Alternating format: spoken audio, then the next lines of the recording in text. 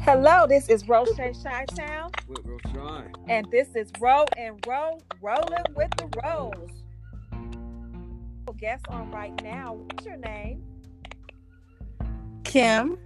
Hi, Kim. I haven't seen you in a minute. We met down in Atlanta, and I swear we were like kindred spirits because we both had a love for, was it acting at the time? Yeah, it was acting at the time, and then we both segue into writing.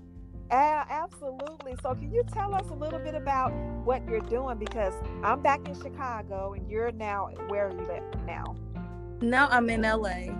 Okay, so you're in LA, and what are you doing in LA, Kim? Right now right now I'm not doing anything due to the pandemic. Right? But We're all kind of confined. he said, before this, I was working as an assistant on ABC's Mixed Dish, which is a part of the Blackish family. So that's what I was doing right before the pandemic, but I was supposed to start on a new show, being an assistant on BET's Games People Play. Okay. But I just been doing a lot of writing. I was accepted into Lena Waithe's mentoring program when I first got here. And Wow. so I was picked. I was one of the 50 out of 1,000 applicants, which was blew my mind. Look at that. That is so amazing. I mean, just hearing your story, it really inspires me because we both met on the set of, I forget what show it was, but we were pretty much background. And Yeah, for us to just step out on faith and move towards writing and just doing bigger and greater things in life, and it's just such a great inspiration for me just seeing your journey. yeah, most definitely. I just been focusing. I wrote a pilot based on a book that I wrote, and then I wrote a comedy pilot, which is right now being workshopped and in the hands of executive producers from Mixed Dish to give me background, give me feedback on Yes. it. So I'm really excited about the comedy that I wrote, which was based on my life while I was living in Atlanta. But I guess, and then I have a short that I really want to shoot, and I can't shoot it right now. But the short is one of my passion things, teenage rape, and then I have the other pilot that is based on the book that I wrote on teenage pregnancy.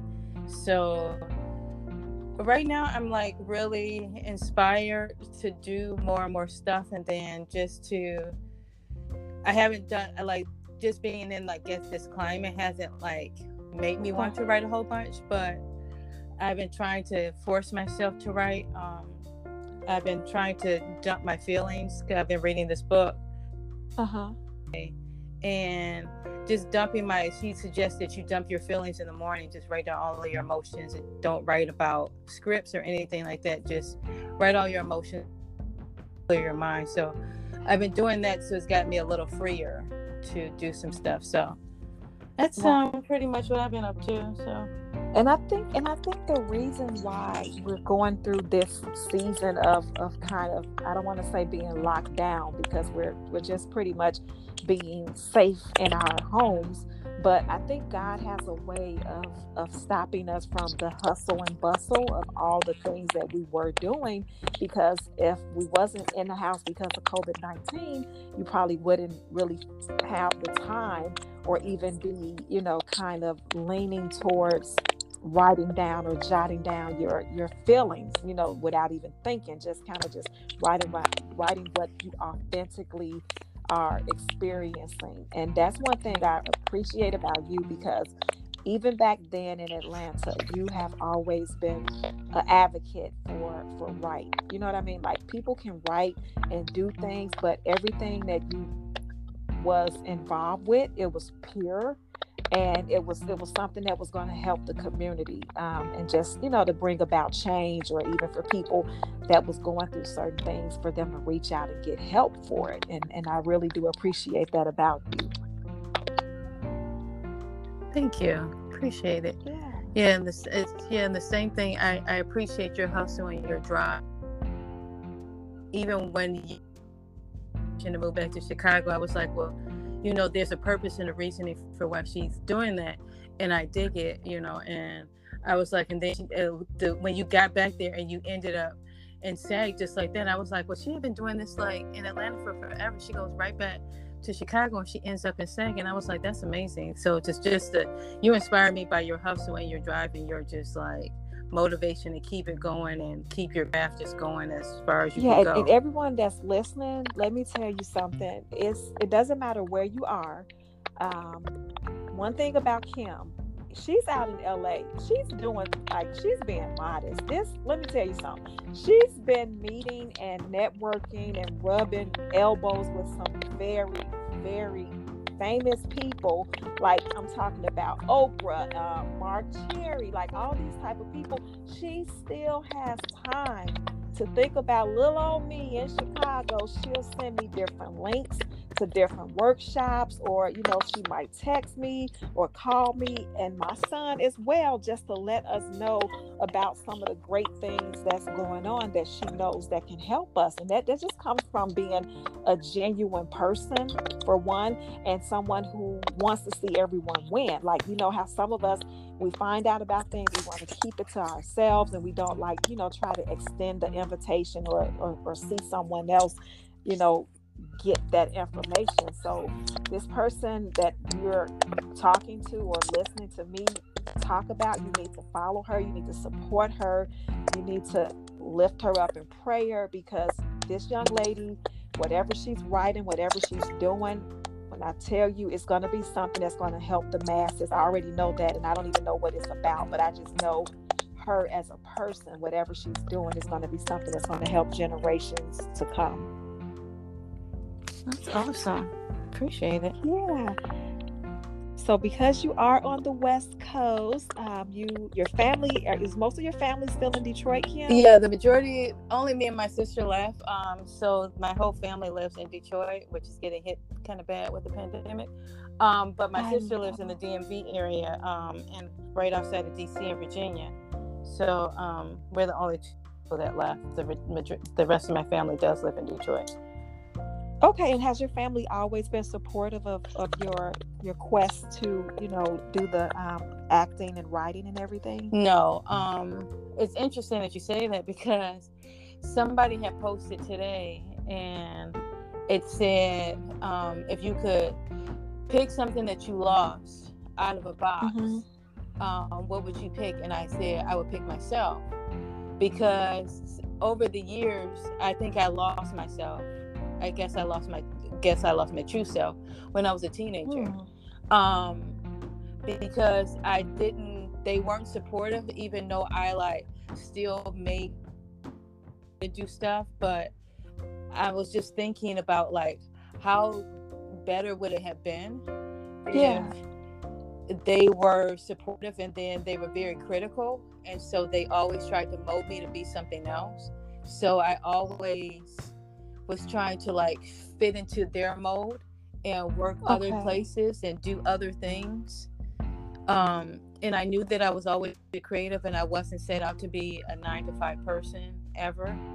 But they didn't get that. So I would take 9-to-5 jobs, and then I would quit those jobs. And they were like, why you quit those jobs? And it just wasn't for me. But it wasn't until I got my master's in screenwriting, and my dad flew. He was the only person that flew to see me at graduation, and this is when I was going to school. I had graduated from a school in Florida. Okay. And my dad flew to my graduation, because it was the day before Thanksgiving, and everybody was like, "Yeah, we're not coming." And so he said, I learned so much about you on this trip. He said, because I got to see you in your true element, because they never saw me outside of what they remember as a kid and all this other stuff. And so they were always trying to mold me into this person. And so really showed me a different side of you, and I love it. You are very passionate about the writing thing. You are very passionate about everything. I just saw you talking, and your face lit up when you were talking about writing.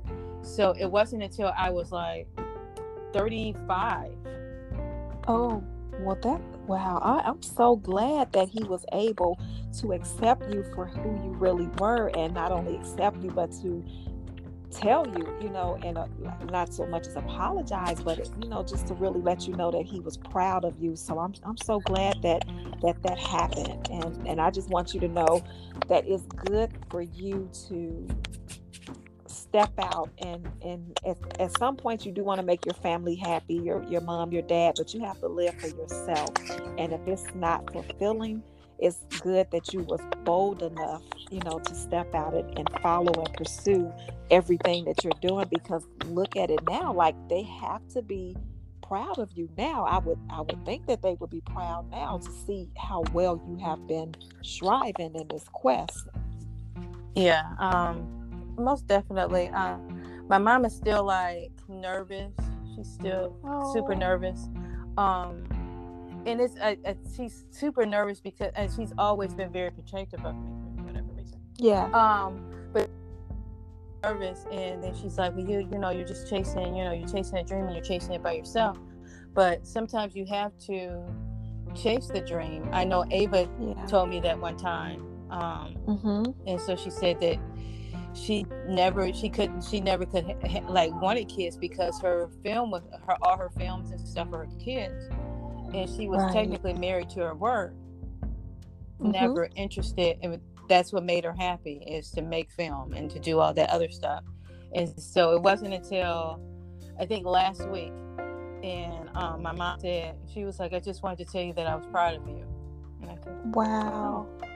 Awesome. So yeah, because so many of our parents and even their parents, they think you have to work at the post office or you have to be a nurse. These regular 9-to-5 jobs will never go away, but in actuality, you get laid off of those jobs. It's like you're not in control of your destiny per se when it comes to that. So you might as well do something that you're happy and passionate about. And what's that quote in the Bible?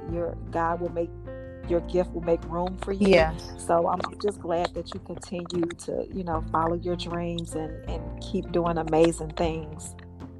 Most definitely.